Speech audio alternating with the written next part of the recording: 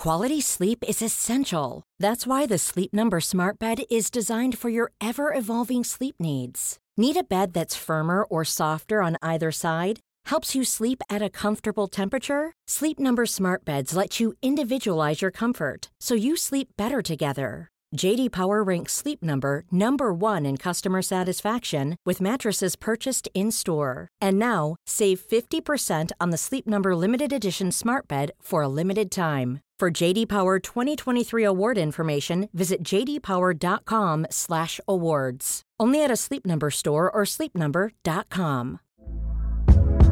Hey there, it's Michelle Norris. I'm host of a podcast called Your Mama's Kitchen. When I travel, I'm usually looking for a way to find a taste of home when I'm not at home. And one of the things I love to do when I am at home is entertain. And Airbnb allows me to do that. When I was in California recently, I rented a house that had a great kitchen. And when we were sitting around the table, we're all thinking, we're in someone else's house. Someone could be in all of our homes as well.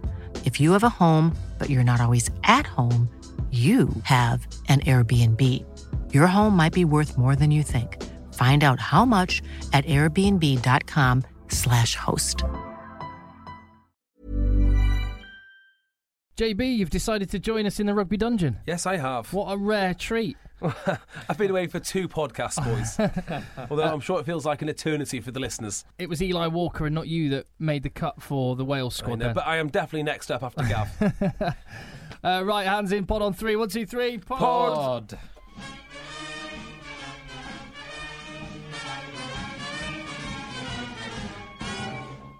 Here we go then with another Egg Chasers Rugby podcast with me, Tim, with JB. Good day. And with Phil. Hi, Tim. We've got World Cup quarterfinals and we've got the return of the Aviva Premiership to talk about. With all its stars back as well. I know. Very good. So much to talk about. Plenty of stories besides as well. In fact, let's just start with this because the quarterfinals of the Rugby World Cup, and the Rugby World Cup, brilliant as it has been, the quarterfinals are going to be missing a few big names. Yes. For example, Sean O'Brien. Very big name. Sorry, boys, are you coming to the conclusion that I came to a few years ago, that these laws, these rules, these citing commissioners are nothing short of ridiculous?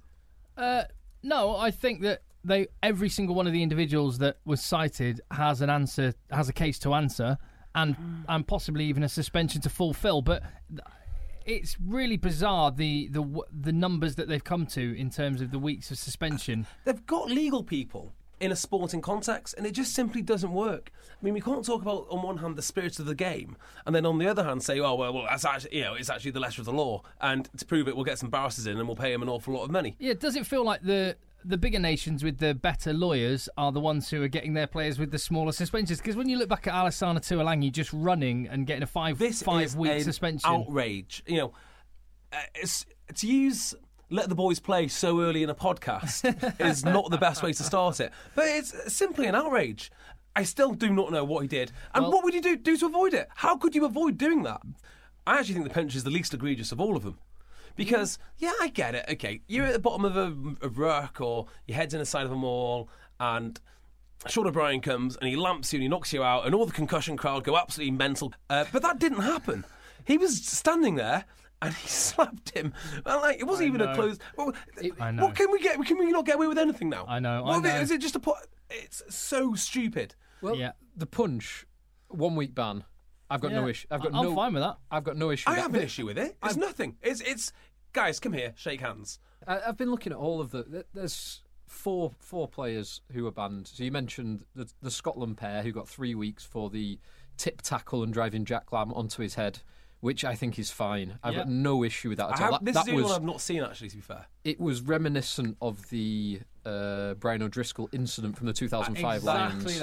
Do you hear the background of this? I think it's quite a funny story. The O'Driscoll or the O'Driscoll one. Okay, go on. So, I mean, they're not necessarily linked, but I still find it funny. So, I've got a thing about the hacker. I really dislike it. I think the rules were absolute nonsense and all the rest of it. How could you watch Tonga, New Zealand, and how good that was, and still dislike the hacker? I'm amazed, right, that there isn't a law banning Tonga from responding with their own war dance, because every other nation isn't allowed to do anything. I mean, if I was England, I'd Morris dance. Because that's the only thing you can do. You've got to stand within 10 metres. Get a maypole out. round the post. Anyway, you were saying Brian O'Driscoll. The PC Lions, who are ultra PC, they brought Alistair Campbell along as a public relations officer, press secretary, whatever it is. So they weren't sure how to respond to the hacker, which is this one was a slitting the throat one. So decided we'll ask some tribal leaders, and the tribal leaders had a think, and they came back and said, "Right, Brian, you've got to throw a leaf in the air. Pick up a bit of grass and throw it in the air, yeah." So he throws this leaf in the air as the ultimate sign of respect, and 2 minutes later, 2 All Blacks dump him on his head and try and end his career. Yeah. Respect. Go on, Phil. Well, yeah, that one, I think a few Scottish people will have an issue, but it was very, very... Lamb landed on his head with 2 players weight on top of him. They got 3 weeks. I've got no issue with that. Marcelo Bosch... 4, actually, but they're... 4 weeks. But they're contesting it, yeah. Marcelo Bosch has got a couple of weeks as well. And for by a the way, tackle. it doesn't matter for Scotland whether it's 1 week or 10. It doesn't. As far as the World Cup goes, it makes no difference. But anyway, carry on. Yeah, Marcelo Bosch, Alessandro Tuolagi, we've gone over it again before. It is ludicrous. The Sean O'Brien one, it's 1 week. I don't actually have an issue with it. I'm fine with that. I've been through the disciplinary. So, right, I've been through a 15-page judicial review. Right. Why? Why is there 15 pages on this? There should be nothing. There should be no pages. Right. No tree should die for this. There is only one member of the Egg Chasers Rugby podcast who would use that. JB. There is only one member of the Egg Chasers podcast whose phone repeatedly goes off episode after episode, and there is only one member of the podcast who would utter a sentence, "I read the 15-page judicial review into a rugby." Why is there even a review? Well, okay, let's put this one aside. Let's hear this nonsense. Yeah. So the review was to decide, first of all, whether he was guilty of contravening Law 10.4a, which is a player must not strike an opponent with a fist or arm, including the elbow, shoulder, head or knee. So that is the same offence that Alessandro Tuolagi. It is. Yeah, again, the Tuolagi decision is ridiculous. Let's move on. Sean O'Brien's people will put the defence forward. You then have a statement from the victim, and then some medical evidence, and then there's like a summary. Victim? The victim. I've picked out some pertinent points from the review. So Sean O'Brien was described as, despite playing professionally since 2007, having 42 Island caps, 2 British and Irish Lions caps, has an unblemished disciplinary record. He would also describe himself as being firm but fair, which I thought was very, very apt for Sean O'Brien. Brilliant. I thought that was really good. But fair. Right, the incident itself. Well, one of the things that Sean O'Brien's defence contended was that Pascal Pape impeded him, pulled him back prior to the ruck and took him out of the defensive line. So it's found that Pape was found to have impeded him. He was found to have pulled his shirt. And then, obviously, there was the hit, the strike, which was deemed to have been a punch with a closed fist. Pascal Pape and the French team's doctor both described it as a violent punch. Oh, shut up. And that Pascal Pape suffered violent pain. Oh, no. That's the most... That's the worst. This is the worst bit of the whole thing, because Pascal Pape is a what? 20 stone, 6'6". He's a monster, beast and of a he's an man. expert at dishing out pain to other humans. Yeah. That should be on his CV. And he can take it as well. But that, yeah, you sometimes hear on this kind of report that the victim, for want of a better word, stands up and gives a character reference about the person who attacked him. Not in this case. Pascal Pape was very upset about this. He was very upset about losing to Ireland. Yeah, it came across. It came across as a little bit bitter. Tell me actually, this: does he have issues now communicating with his family, and he's afraid to go out? Or shopping just isn't the same for Pascal Pape now. No, there was 3 points. So one, that the punch was an instinctive reaction to being dragged back by Pascal Pape, and Sean O'Brien was just focusing on freeing himself. 2, the injury was insignificant. And 3, he put forward that a ban will make him miss the Rugby World Cup quarter-final, which is wholly disproportionate from the level and type of offending, correct, as the impact on the team and country is greater than the offence. The judgment... I feel like I want to hit something, Maybe Pascal Pape. He said, when considering the argument that missing Rugby World Cup quarter-final is wholly disproportionate, the judicial officer considered the doctrine of universality, which states a core principle within a sanctioning regime that all games must be treated equally. I get that. So if it was a Premiership I'm fine with that. dead rubber game or a World Cup semi-final, it doesn't make any difference. Good. He misses a game. The ban misses a game. There were some mitigating factors. I don't want to hear him. I don't No, want to hear do you anymore. know? Do you know what's disproportionate? The amount of time that we've spent on the podcast talking about what is just as a note, what is not rugby. And you've made a really good point here, Tim. I never even thought of this. Like, what on earth were the Tuolungi defence doing? I mean, the Tuolungi defence should be. I mean, unless he hired a legal team, I don't know, Jared Rebecca, Ali McBeal, and Brian Moore. I can't imagine how you could get it so wrong. That your man who just ran into another man gets banned for 5 And I can't weeks. imagine Japan went, he kneed me in the face. They'd go, especially the Honourable Japanese. Yeah, well, if I'd have said that, you'd have just leapt on me as more stereotyping. So I'm glad you said that, Jay. But yeah, exactly. Japan, known for their honour, they would have recognised. I'm sure the Japanese player would have recognised that it was just in battle, and it just happened. The samurai spirit, is that what you're talking about? Oh, it's ridiculous. That's really interesting, Phil. I appreciate The first 10 minutes was interesting. I mean, First 10 minutes. you think that it could be just done and dusted by a bit of common sense and some rugby empathetic people, but it's being done by litigators. Yes, yeah. It does feel like there someone sold him a suite of legal services and like, oh yeah, you need this, and then you need this, and then it's got to ridiculous proportions now. Yeah. The judicial officer, like the way the report's written, he clearly has legal experience. Yeah. And who else would he get, I guess? The guy arguing Sean O'Brien's case was a solicitor. They should as well. Oh, they're the winners here. Yeah. They're the bloody Yes, winners. that's true. Well, do you know what? They should do their reckoning, their judgments, surrounded by fans, angry fans with rocks. And if they don't like the result, well, we'll just see. Right. Has to be reasonable then. Pascal Pape is going to be absolutely fine, and he is in the France lineup to play New Zealand in Cardiff Saturday 8 p.m. What a game that is going to be. Nigel Owens is the referee, Ooh. not Wayne Barnes. Yes, disappointingly. By the way, is that a really good World Cup? Wayne Barnes? Yeah. I think the officiating in Wayne general Barnes has been fan. quite good. The TMOs has been a bit annoying, but I think the officiating in general has been pretty good. I think the TMO for the first weekend was bad, and since then they have really sped things up. They obviously listen to the public. Yeah. Do you know what? I think the TMO, this isn't a joke either, I think the TMO, all of them are based in, I think, Heathrow Airport. Let's get a bit closer. Sorry, There you That's go. right, Can there you Yeah, Yeah, spot on. I think all of the TMOs and stuff are based in Heathrow Airport. They've got like what I can only describe as a drone-style container. Do you know where the RAF do like their drones in containers? That, and it all feeds into a central place, and then it all goes back.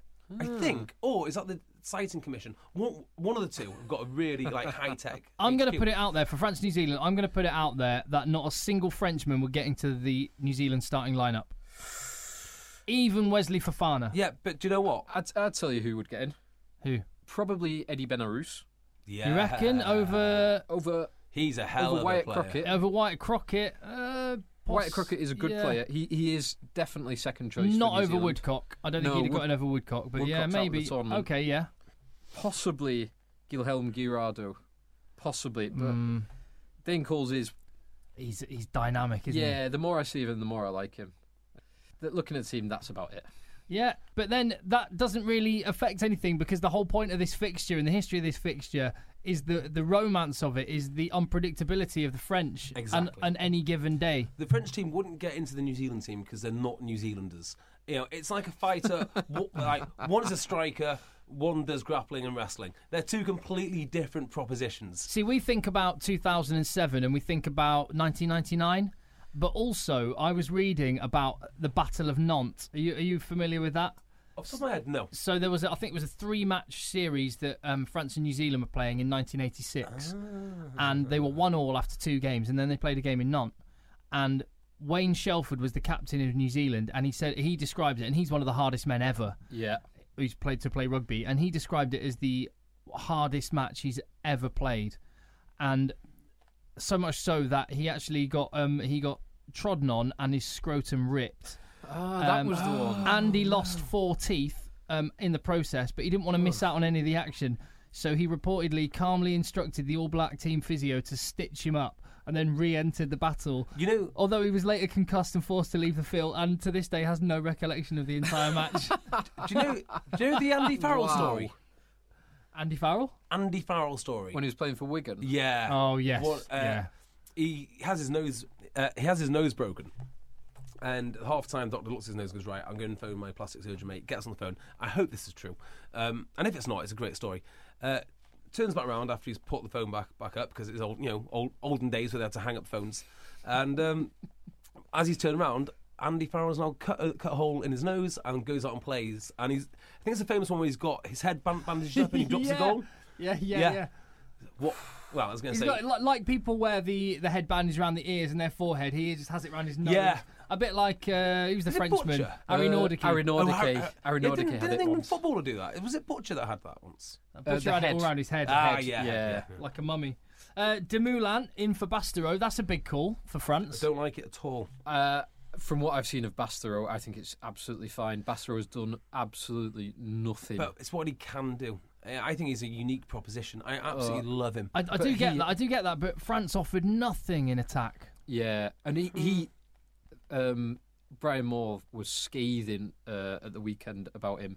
He said he specifically watched Bastereau for 15 minutes and he did absolutely nothing. No contribution to attack, no contribution to defence. He said he was jogging, jogging and walking, jogging for most of the 15 minutes that he was specifically watching him.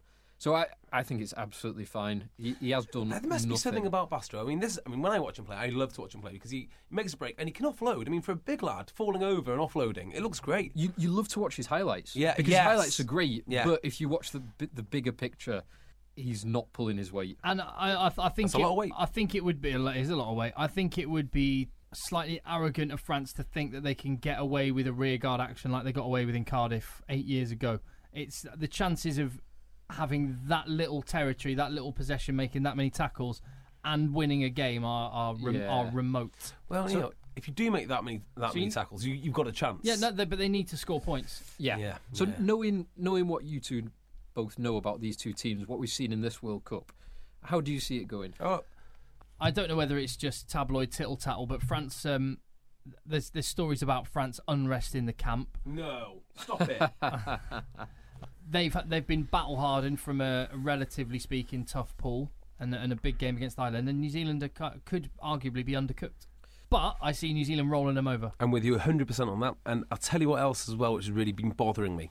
There's been a lot of chat about, we've not seen half of New Zealand yet. They're going to have two fly halves. They're going to do this, that, and the other. This isn't the time to play your two fly half formation. In fact, the next three games, if you are lucky enough to play the next three games, are not the time to do anything new.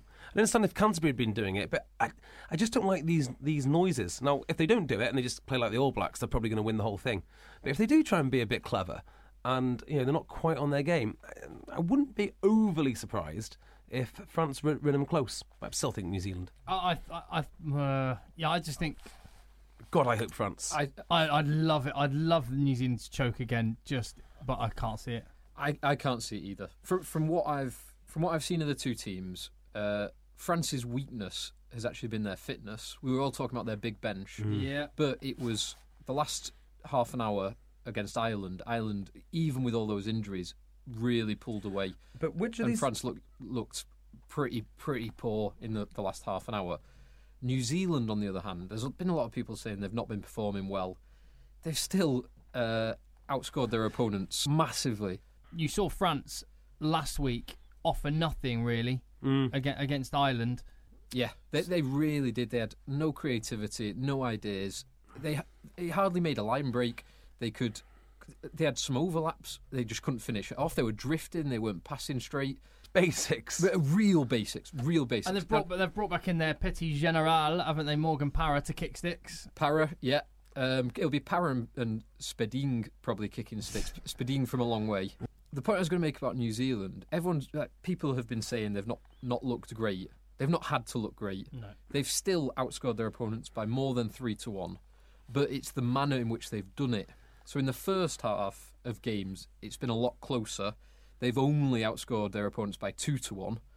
In the second half games. They've outscored their opponents by more than 5 points to 1.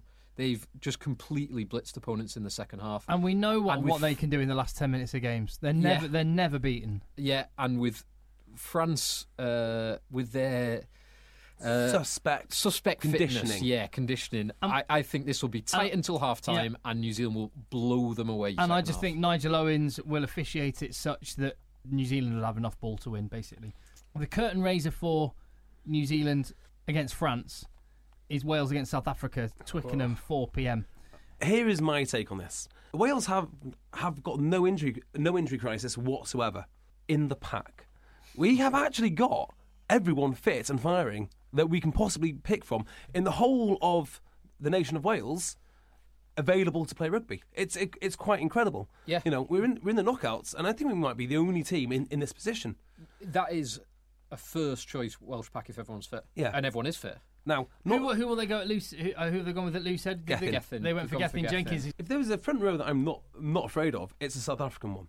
Because they've got a lot of name recognition there, but they're not scrimmaging well. Beast is out of form. They've ditched Duplessis, and the other Duplessis, he's not a great scrummager. He's a good scrummager, but I actually think that bringing in Gethin does you more around the park. And for sure. That Welsh pack is going to work so much harder. We talk about these two young second rowers of South Africa, and they will be the best second row pairing in the world in about 2-3 years' time. But at the moment, Alan Wynne-Jones will run the show. And the guy who always gets mentioned every time he plays is Charteris, because they work hard. This Welsh pack cannot be bullied. It just can't be. So South Africa have got to outplay us. If they win, they will win by playing through the backs. But I honestly think that this Welsh defence and Welsh pack will absolutely destroy South Africa up front. It's a big statement. Where do you sit on it, Phil? I don't think they'll destroy them up front, but I think they can at least match them and possibly get a minor advantage over them up front. The Welsh back row is better balanced than the South Africa back row. It's a mouth-watering little match-up, those two back rows, isn't it? I think Berger's so past it. From what I've seen of him, he's not a good player anymore. He doesn't look like... He's better playing as a flanker than he is as a number 8, and having Vermaelen back... Yeah. Huge. And also Francois Lowe is superb. Francois Lowe is just a Rolls-Royce of a player. He's magnificent. He's superb. So is Sam Warburton, And... If you were picking a back row, you probably would go Lowe, Warburton, or Warburton, Lowe, Vermaelen. Well, yes and no, because, I don't think you realise how important Lydia is to that Welsh team, because again they're all such hard workers, and I think that's what will be the undoing of South Africa, will be our work rate and our tackle count. Now this is where we're going to lose it. If we do lose, it'll be out wide. I think Tyler Morgan, good player as he is liable to some defensive frailties, doesn't really like to pass. George North's due a big game as well, isn't he? One day. One day. As is Alex Cuthbert, one day. Yeah. So we'll just see. It is the weakness out wide. Yeah, having Ainscombe, talented player, just not ready for international yet. Very little experience at this. Whereas you've got the back three of South Africa, experience in spades. Maybe not as quick as they once were, Habana and JP Peterson. But those wings don't really bother me so much as the centres do. I think the centres are outstanding. The centres are inexperienced. Anyway. Yeah, but do you know what? South Africa are being prepared in the most state-of-the-art rugby facility. They've been using Penny Hill Park. I've seen that. I know. Oh, I mean, that's got good omens, right? What's come out from the South Africa camp is they've been using England's facilities. They've been using the Red Rose embossed dumbbells, which go up to 85 kilograms, the dumbbells. So be curling that, right? And apparently it has a row of Smith machines, which I just think that explains England's failure at the World Cup. Yeah, it does. What's the point of a Smith machine? Do you reckon they just have a squat rack with free weights? Do you reckon they walked into the England sauna and started making biltong, just hanging at bits of meat? Do you know, I saw someone on a Smith machine in the gym today. What did you do? Push him over? He was lying on the floor, like squatting, like sort of pushing the bar up and away from him as he was lying on the floor. Using it like a leg press. Using it like a leg press. Vertical leg press. Oh, no. And he was twisting. And I mean, if it had fallen and slipped, he would have just rightly done himself some damage and never gone back to the gym again, which is probably... Well, anyway, so a row of Smith machines, that's the reason England failed, because they didn't... What was the one that you saw on the Smith machine? Have you seen it? I've seen lots and lots of things in gyms that I cannot believe. And if you're not familiar with a Smith machine, it's like a squat rack, but it goes on runners, and it's pointless. It slides up and down. It limits your movement. I can understand if you're recovering from an injury, perhaps, where you might use it, but not for me, thanks. No. Anyway, moving on. How do you see this one going then? Very tight. South Africa by 3. I'm going very tight, and I think South Africa will edge it. Wales by 5. It's mouthwatering, that one. I do think definitely. I said it at the weekend. This is the best chance Wales have got to go through to the quarterfinals. If they'd have picked Australia, obviously, as they played them last week, or New Zealand, I don't think they would have. I think much they'd chance love at one all. more shot against Australia, and hopefully they might get it. Maybe in the final. It's a long way to go, though. Before we go on to Sunday's quarterfinals, I just thought I'd touch on a couple of stories which have been coming out in the last few days. An unhappy England camp, apparently. Shock horror. Well, they're not delighted with what they've done. There's a tabloid story where Harlequins hooker Dave Ward is defending the honour of Quinn's teammate and England captain Chris Robshaw. Dave Ward took issue with an article in the Daily Mail. I mean, I know what's happened here. Everyone takes issue with articles in the Daily Mail. That's just the Daily Mail. Only from your circle of friends, Tim. But Tom Wood was asked if he'd throw his hat into the ring as an England captain, and Dave Ward says that he's undermined Captain Chris Robshaw with his response. Tom Wood's response was effectively to say, well, you know, if I was offered that honour, I'd have to think about it and I'd probably step up. Instead of, I think Dave Ward's point was he probably should have just said, well, Chris Robshaw's the captain and that's all there is to say at the moment. Well, I read the original article. Oh, yeah. Is it 15 pages? Not all 15 pages of it. But Tom Wood did say he was very guarded in his response. Yeah. And he said, I'm not thinking about that. We're Chris Robshaw's the captain. We're just considering next day and all that. Like, just a very guarded... Next day. Every day as it comes. Well, yeah, great. just the usual kind of standard sportsman response. He then got asked further, hypothetically, if Chris Robshaw wasn't there and you got asked, would you do it? To which he obviously said, well, captain my country. And then the Daily Mail... would be a great honour. The Daily Mail then ran the headline. That's so unlike the Daily Mail to just... No, they ran the headline, Tom stuff. Wood wants to usurp Chris Robshaw as England captain. Dave Ward, though, has clearly only read the headline and not the meat of the article. That's exactly what I was That is saying. the biggest problem with this. Well, there's two things in there. One, Dave Ward has either been told by his mate, have you seen what Wood said? Yeah. And he's got mental. And the other thing, which is now just escaped me, forget it. Oh, yeah, no, here you go. Wouldn't there be a real story if Tom Wood said something like, no, I don't want to captain my country? In fact, I'm not even interested really in playing international rugby. Yeah. It's just something that I do for a living. Yeah. You know, of course you want to captain your country. It's like the greatest honour that you can possibly have. Exactly. What is he supposed to say when pushed? Do you want to captain your country? And then if he says, oh, no, I'm not interested, then he's clearly a liar. Yeah. And then he's a terrible human. Exactly. They're just it's clickbait. Stupid clickbait. It is stupid clickbait, and Dave Ward has gone for it. But that Northampton Quins is going to be an interesting game when that happens, because here's the little tit for tat. Dave Ward said, with friends like that, who needs enemies? How about the 47 pens you gave away against Wales? Harsh.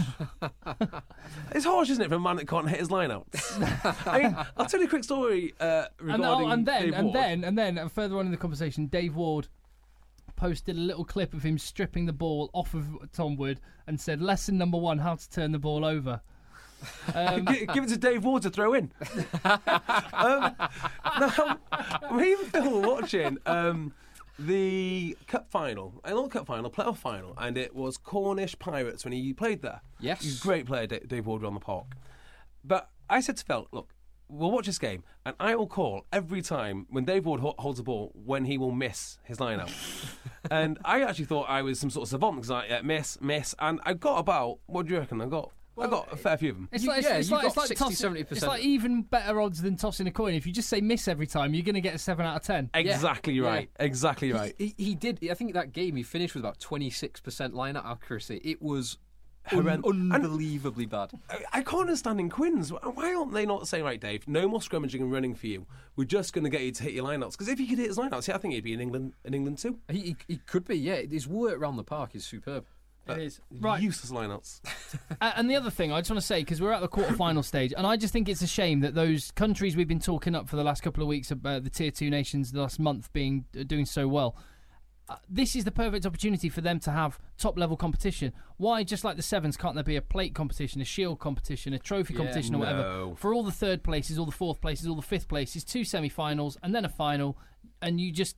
Is this because you're an England fan? Well, nothing. well. No, actually, it would be quite humiliating. It'd be to watch awful. England get beat by Japan. Yeah, exactly.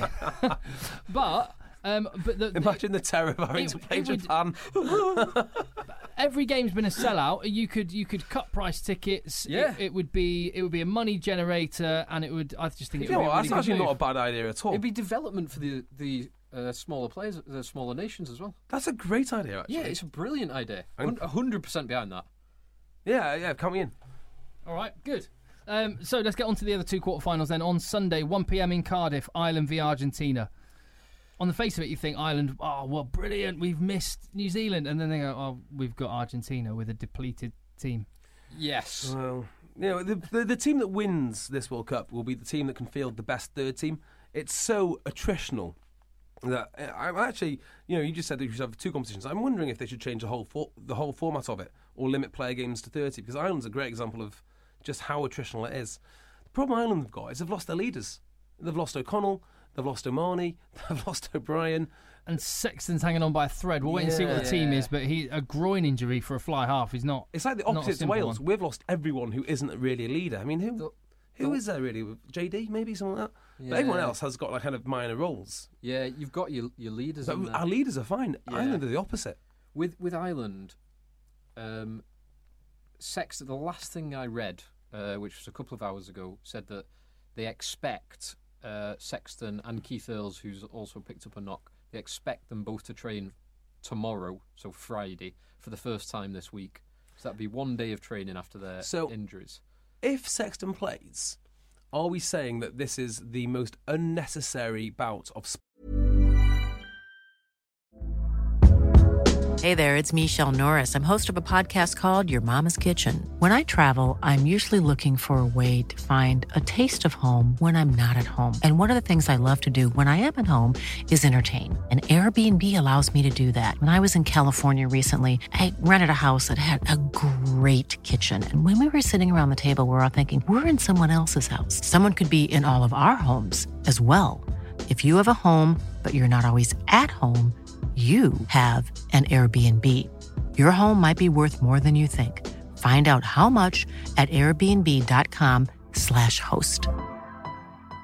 Life is full of awesome what-ifs, and some not so much, like unexpected medical costs. That's why United Healthcare provides Health Protector Guard fixed indemnity insurance plans to supplement your primary plan and help manage out-of-pocket costs. Learn more at uh1.com. sports crying that we've ever seen when he came off the field? Because he was sobbing. It's fine, he's a passionate man. Okay. Their pack will be very interesting. So the team's, as far as I'm aware, not been announced yet as we record. It's interesting. It'll be very interesting to see what they do, because I know what I would do. Donica Ryan into the row and Henderson on the flank. That's exactly what I do. Yeah. Henderson and Chris Henry as your two flankers with you slip. Donica Ryan comes into the row. Henry's a beast, isn't he? And then it would mean that it's Mick McCarthy, who's been called up to the squad, would go straight. What, the old Sunderland manager? Straight onto the bench. Mike, Not Mick McCarthy, Mike McCarthy. McCarthy. And that starting pack is still very good. Yeah. Henderson has really demonstrated. I think this Henderson's tournament. got to be a future captain, right? Hendo, and Yeah. they dominated France. It is the passing of the baton, isn't it? It's just not the time or the place that They wanted to do it. They wanted the baton to be passed, but there you go. No. They've still got enough in their armoury to turn Argentina over, haven't they? But, you know, it's going I to be don't tight. know. I've been saying all tournament, Argentina are no mugs at all. They are a really, really class act. The odds, the bookies' odds, are considerably in Ireland's favour at the moment. They're not huge, but they're considerably in Ireland's favour. I actually think it's 50-50. It could really go either way. Do you know what I think is going to make a huge difference? Is whichever stadium they play in the Millennium again? Or they're in Twickenham? That's a good question. I don't actually know. They're in the Principality Stadium. It's called now, Okay, Principality Stadium. or Millennium. though, Millennium. If you don't want to give sponsors any credit. No, Principality's fine. They pay their way. If they're in the Principality, that atmosphere will be like nothing else that the Argentines have ever played against. Yeah. It will be different league to anything else. So Argentina, they've played a couple of games at Leicester, and they've had a great following. But But this is the Irish. That's a stadium less than half the size. So the Irish following will be huge. It will be like playing a game in Ireland. Yeah, it'll be amazing. Mean, the France Ireland game was big enough. Yeah, and that was for nothing. Like, say if you, they're both already through. By the way, at Rugby Podcast, you can get in touch with us on Twitter, and there's lots of people that have been doing that. Sooty9396 says clearly they've started doing band lengths on a Wheel of Fortune style system now, going back to where this podcast started. Ollie Bayliss said of Boris Johnson tackling I love this. barging over a Japanese kid. Woeful technique, Boris. He's carrying the ball in the wrong hand. He fails to sidestep, and he makes no attempt to hand off the kid. Samoan sidestep. Would you be interested in having Boris Johnson on the podcast to give some rugby predictions? Oh, would I? Would I? Boris Johnson, if any other public figure did this, it would be an outrage. If Jeremy Corbyn did this, I'd be in a state of outrage for weeks. Ignore the political side of it. If anyone else did this, but somehow Boris managed to get away with it, his lovable buffoonery. It's the most calculated character. It is a comedy character that he's constructed for himself to be able to get away with knocking over school kids and get away with it. This is his second rugby infringement in public space. His first one was that. No, the first one was awesome. Rugby tackling in a football match. In a football match, yeah, that was brilliant. Yeah. There you go, Bojo. And Grubrap also says that he noticed Will Genya crediting Australia's excellence at this Rugby World Cup, so we're going to go into talking about Australia in a second, to Michael Cheika creating an amazing culture. He said the culture that Cheika has created has made them better people and better players. Do you think that might be a dig at England? No, I don't think it's a dig. I think that's what Will Genya genuinely believes. Okay. I know how much distaste you have for culture. Squad cultures. I am all for culture. I'm just not for 4 years of culture and no rugby. Right, Australia, Scotland then. Should we just move on from this one? Because well done, Scotland. You had your moment. You can gloat. Yeah, this is the end. This is the end of the road. I think this might be a shuddering end. If I was going to look for a bright spot for Scotland, the one game they did lose heavily was South Africa, but they lost it without Finn Russell. And Finn Russell being back is huge. He can control the game. He seems to make a huge difference to that Scotland team. And do you know what? They're pretty good out wide. I mean, not the Australians, but that's pretty probably where their good. strength is. They're very good out wide. Yeah. They're back three and Bennett at 13 and Finn Russell. They're all elusive runners, dangerous runners. I mean, I think maybe we should give them a little bit more credit because, as a team they are in the quarterfinals and they're such a vast improvement over the dreary, awful product that Scotland have put out for the last 3-4 years. And Vern Coss is a damn good coach.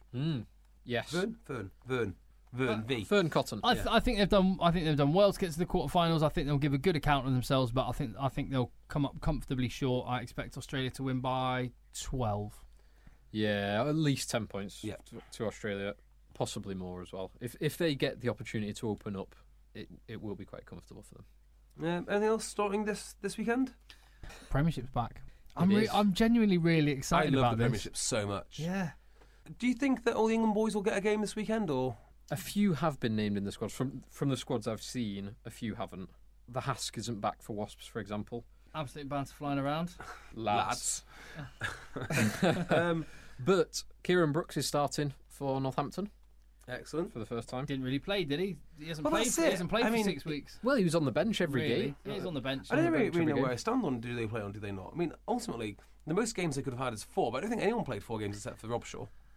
And, so what? It's a very, very different Premiership this year because it's condensed, isn't it? I mean, I know there's no LV Cup, but the senior players never played in the LV Cup, so it's going to be a really attritional Premiership season. And they've not had any time off over the summer. I mean, it's not really the games; it's all the training and all the hard work, and Well, the players in the international squads won't have had it. That is not rest. The camps, but the normal Premiership players will have had. The way I've seen a lot of them doing, they've been having like a 3-week block, a week's rest, a 3-week block, a week's rest. So the rest of the league should be refreshed. I've seen a few Sale Sharks players by virtue of the fact that I was hosting the Rugby World Cup fan zone and it was in Manchester, so they brought some players down on each day to have a little bit of a chat. And some of those guys are looking in. Ross Harrison He's looking in unbelievable shape. The loose head prop, who was in the, he made it into the wider EPS. It was like the 60-man training squad, just to get when they were getting Josh Beaumont and a few other youngsters around the England squad. He was looking in seriously good shape. I tell you what, when lean. England finally appoint Steve Diamond as forwards coach, he might become a full-time international. I don't know about that. It's early days for him yet, but just purely on the shape of him, you can tell he's had a long time. And a lot of Premiership coaches are saying that these guys are the fittest they've ever been because they've had time to properly rest. Well, it kind of goes on to what I was saying earlier about the format of the World Cup. And I didn't really touch on it, but if you think about how attritional the World Cup is, then they jump straight into Premiership, which is hard work, or the top 14. I think there should be some sort of law now, or some sort of rule saying players can play a maximum of 28 games. Maximum. And it starts with, I don't know how you do it. The only way to do it... They have kind of laws like they do, that. but it's much, much higher. Yeah. It's significantly it's higher. so much. I mean, the only way you can do it is a global season, though. Yes, you're right. World Rugby, make our plate and trophy and shield competitions for the World Cup to get the Tier 2 nations getting more competitive games and generating more money that can be pumped back into that, and let's have a global season. So we can control the workload of players. Easier said than done. Oh, it is so important. It really is. Yeah. Just as a little, I'm just looking at the Gloucester lineup for the match, and the guys that were involved in the Rugby World Cup are all on the bench.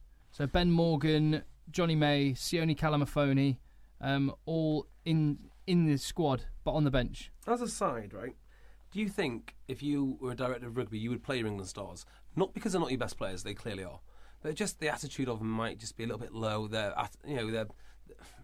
I just feel there might be a bit of negativity around the squad, particularly as the quarterfinals are going on. They're professionals.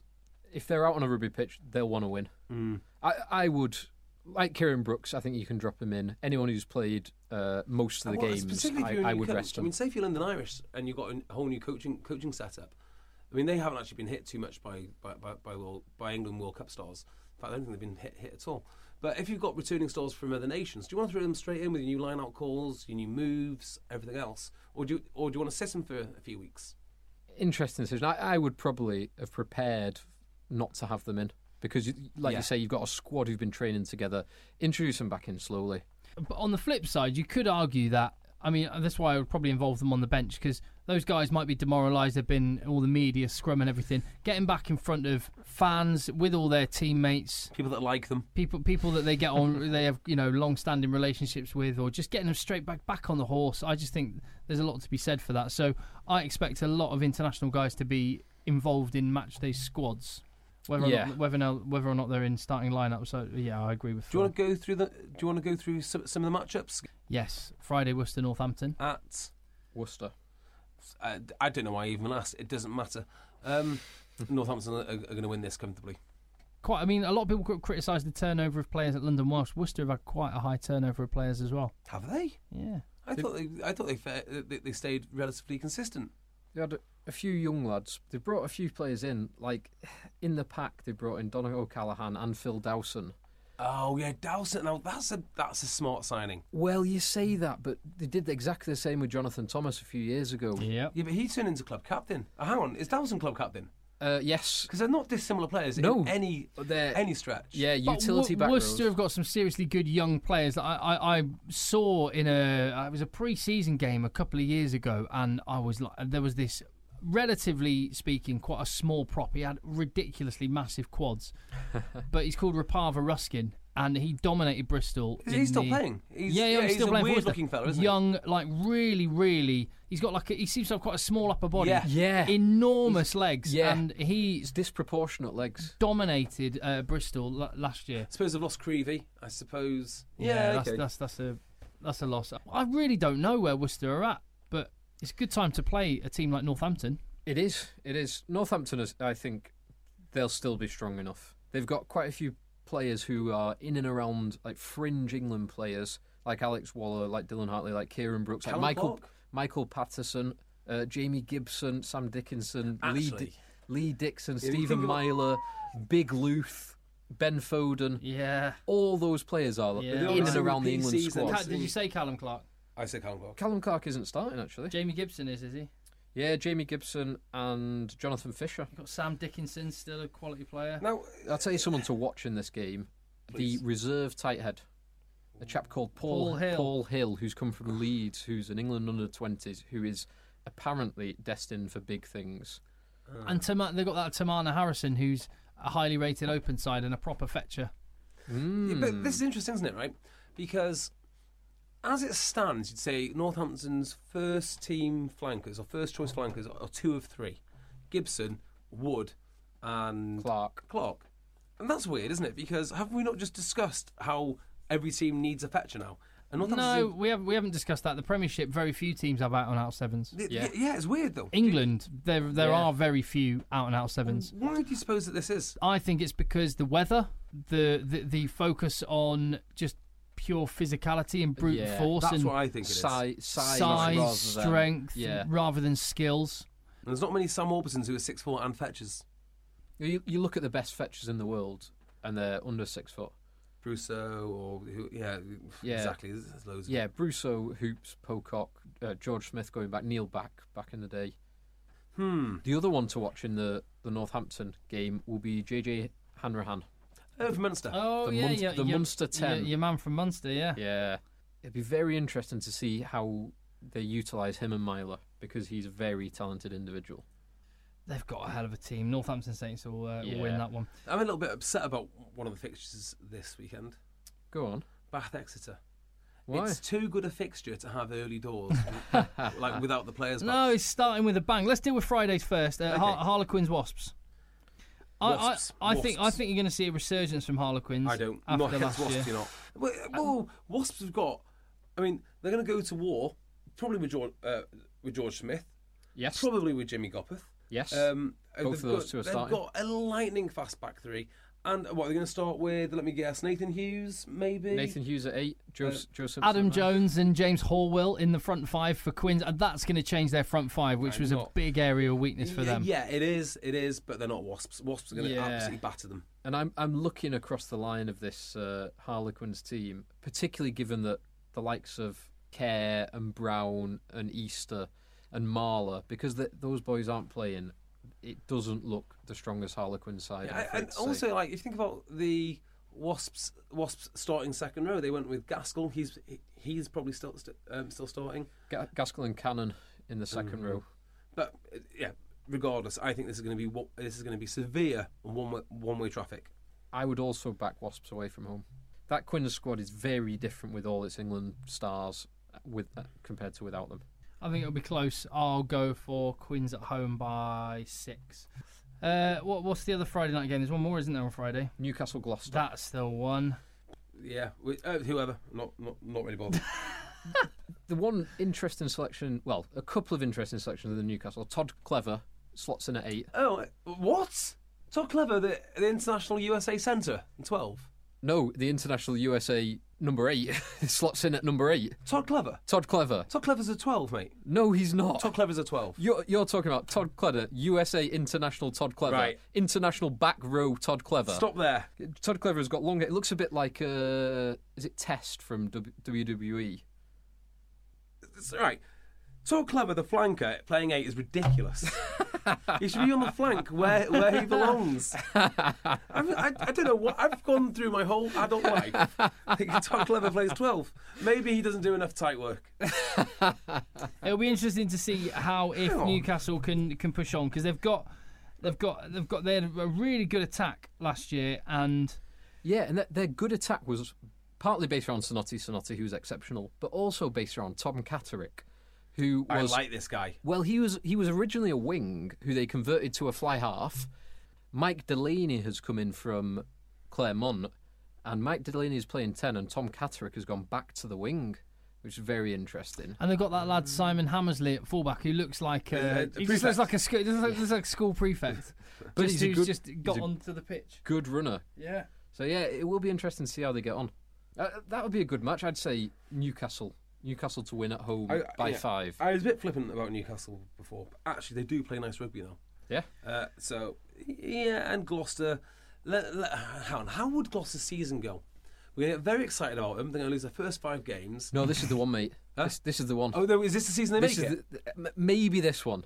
Oh, it's got to be this season, right? It's got to be one of their seasons. One of their ones is the season they turn it round. Yeah, and there's a good chance this it's is how it's going one. to go for Gloucester. We're going to say about them, this is the season. They're going to lose 5 on the bounce, and then they're going to squeak past them. I don't think this is the season. I really don't think No, it is the they're going to season. squeak past someone, and then everyone's going to say, oh, they're coming together nicely now. Yeah. And then we get let down again. I think they might squeeze 6th. They'll probably get 7th or 8th. So Saturday, Sale Sharks, probably the least affected by World Cup call-ups. Yeah, you're right. Going to Saracens, heavily affected by World Cup call-ups. I just got a funny feeling Sale might do something there. That's probably going to come back and haunt me, and Saracens will absolutely hammer them. It's the time of season you want to play Saracens. It is. International window. I'd still think Saracens, we've said it before, and you've said it frequently, Tim, they don't just have these big international players. They select players through the academy system and through the Championship. They squeeze value out of the Championship, Chris Wiles being a brilliant example. Yeah. So they got him from Nottingham. I think it will be very close because Sales Pack, they were very good last year, but I do think Saracens will sneak it at home. Yeah, I mean, logic would dictate that they're going to win. I just think this will be quite close. Sale have had all summer the same bunch of lads, no comings and goings. Yeah, they've been able to do what Billy Vunipola was saying. England should have done a bit more and get off on have a knees up. They went out in Lisbon for a bit of training and a bit of social. Sale Sharks a bit of Snapchatting. And if there's one man who's got a point to prove, it's Danny Cipriani. Yeah, hell yeah, very very true. Bring it. And then JB's already alluded to what the kind of stardust game of the weekend really. What a game Bath Exeter is going to be. Exeter, who couldn't have got any closer to getting into the playoffs. Bath, who couldn't have been steadily building and have gone from 6th place to top 4 to 2nd to losing in the final. Yeah. They've got to go one better now, haven't they? They do. I do the same going. I mean, I love Bath. Anyone listens to this podcast will know I love Bath. I don't think they will go one better. I think this might be a year of regression for Bath. No. I don't see it. I see him going from strength to strength again. You look at that back line, but the back line particularly, they're all young guys. Yep. And they've got Matawalu in there now as at 9 as well. But those back line, so Ford, Eastman, Joseph, Watson, they've all got another year of experience. How dare you not say Banners? JB's offended you haven't said Banners. Banners. Sippers. I was caught the other day reading on my computer terminal. I think it was like the Sippers thing. When he said Sippers, he said like Sippers wouldn't pick any of the Australian guys to get into the England side. Yeah. And it's like, what are you saying? Because I said like Sippers, but then I realised like how many different ways there are to say Sippers. Like Sippers when he tackles, Sippers. Sippers when he makes a break. Sippers! When we just see him and greet him in the streets. Sippers when he's eating a kebab on Deansgate in Manchester at 2 a.m. Sippers! Sippers! Oh, he's like, standard Sippers. Sippers. Yeah, there's a lot of range for Sippers and Banners. Yeah, almost identical range for the two of them. Yeah, really. Another tattoo, Banners. No Banners. Now, this Bath game, Bath are losing a lot of players. Can I just point out, this is the Bath Exeter is also the live game on Saturday. It's the live game on Saturday. What's happening, Tim? On BT Sport. Give us your news. Come on. I believe it. Yeah, it'll be on BT Sport. It'll be the live game, and apparently they've the people who make the BT rugby coverage have made the very very shrewd acquisition of a new reporter, Jeremy Paxman. Far more handsome. Wow. Far more intelligent and aggressive questions. Andrew Marr. Is it Andrew Marr? No, he's got far better rugby knowledge. Fern Cotton. Yes, they've signed Fern Cotton. No, I will be at the Rec and delighted and proud to be representing the Egg Chasers. I will be chatting to the man of the match after the game. Which, well, imagine if it was Sam Burgess. What a story that would be. If Big Sam's back in. At 6. Oh, imagine not 12. Imagine. No, we don't know the team as we record the podcast. But imagine Mike Ford has the masterstroke of putting Sam Burgess straight in at 6. That's a massive finger up to Lancaster. It's just that would be a soap opera storyline. No, Bath at home. But they are losing a lot of players to A lot of internationals. players, They yeah. might have a lot back. That's the other thing. They might do. It depends how they want to reintegrate those England players. Quickly and aggressively. But even so, right, even Sean of their front row, you go Orterak, one of the breakthrough young players last year. Yeah. Henry Thomas on the tight head. Yeah. Ross Batty. Or where, but I mean, it depends. I mean, Atwood and Hoops in the row. Atwood and Hoops in the row. yes. Two of England's best second Leroy Houston at number 8. Low is- Matt Garvey at blindside. They've got. It just shows the depth of their Do you know squad. what they will? I mean, obviously, missing one of the best players on the planet is going to be a blow. But I think Lowe is so important to that pack, particularly when you've got Garvey, particularly when you've got Burgess, because of the work rate. I mean, he has to work so hard to cover Burgess because he's busy doing other stuff. If there's one team that know about work rate, it's Exeter Chiefs as well. That's just the hallmark of a Rob Baxter team. They isn't it? will miss Dean Mum so much this season. He's such a leader. Jeff Barling. You don't think he'll do a job? Jeff Parling's going to do a magnificent job at being Jeff Parling. Julian Salvi, top tackler last season. Yeah, he will do in the Aviva Premiership. That's it. I think that's a really big signing for them. Yeah. You go Dave Ewers at 6, Julian Salvi at 7, and Toot Thomas Tank in the back row. That's a back row built for November, December, January in the Premiership. Yeah, Agree with that. Agreed. And Exeter, conversely, are hardly losing anyone. I imagine they'll throw Slade straight back in. He's only played one game. Why wouldn't you? Noel, throw him straight back in. Only played one game. Parlin, Into the matchday squad or into the... I'd probably start them both. I would. Yeah, because it's not like they've got a load of new players. that would be. I mean, the newspapers would, in the supplement, in the sports supplements, would love that, wouldn't Especially when Slade goes over for a hat trick. Yeah, and kicks 20 points. Yeah. It's going to be. Yeah. Well, Steenson's one of the was he not top kicker, most accurate kicker last year as well? I think he might have been. So he's right up there. And of course, still got the Hill will be there. Not Oscar. What's his name? They've got Dolman. They've got Jess. They're pretty much full strength, aren't they? Yeah, they'll be nearly full strength. So I think Exeter could sneak. Yeah, I've got a very impressive away victory. I've got a funny feeling that they might sneak a win away from home.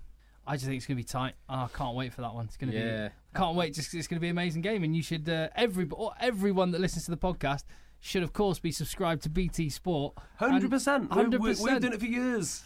I will be about 200 miles, 150 miles away from JB, who'll be back up in the northwest. But I will be just meters away from JB's thought double, Austin Healy. No. Because you, man's a genius. You and him have just been. We have had some interesting similar thoughts, haven't we? Yeah, there's lots of articles that Austin Healy has penned. Obviously, either great minds think alike or fools seldom differ. But JB on the podcast and Austin Healy in his articles. Yeah, well, again, he's 100% right on Diamond. Steve Diamond for next England coach. Next England coach.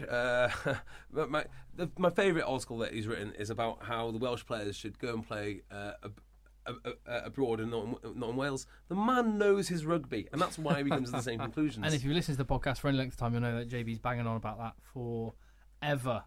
I think we're done, boys. I think so. It's very late. We've all got work in the morning. Well, you two have. Cheers, Tim. Thanks, mate. And yeah, so at Rugby Podcast on Twitter, I still haven't set up a general email address. Sorry about that, boys. So it's still tim@eggchasers.com if you'd like to email and get in touch. Get in touch with us. I thought you'd changed it to tim@bigtime.com. tim@eggchasers.com. Oh, no. Thank you. Not big time. At Rugby Podcast on Twitter. Listen on the Acast app or via iTunes, and we'll see you on the next podcast. One more thing, Tim. Yeah.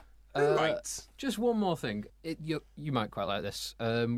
We know you've been mentioning about the best World Cup ever, and I think we're all in agreement so far that it is.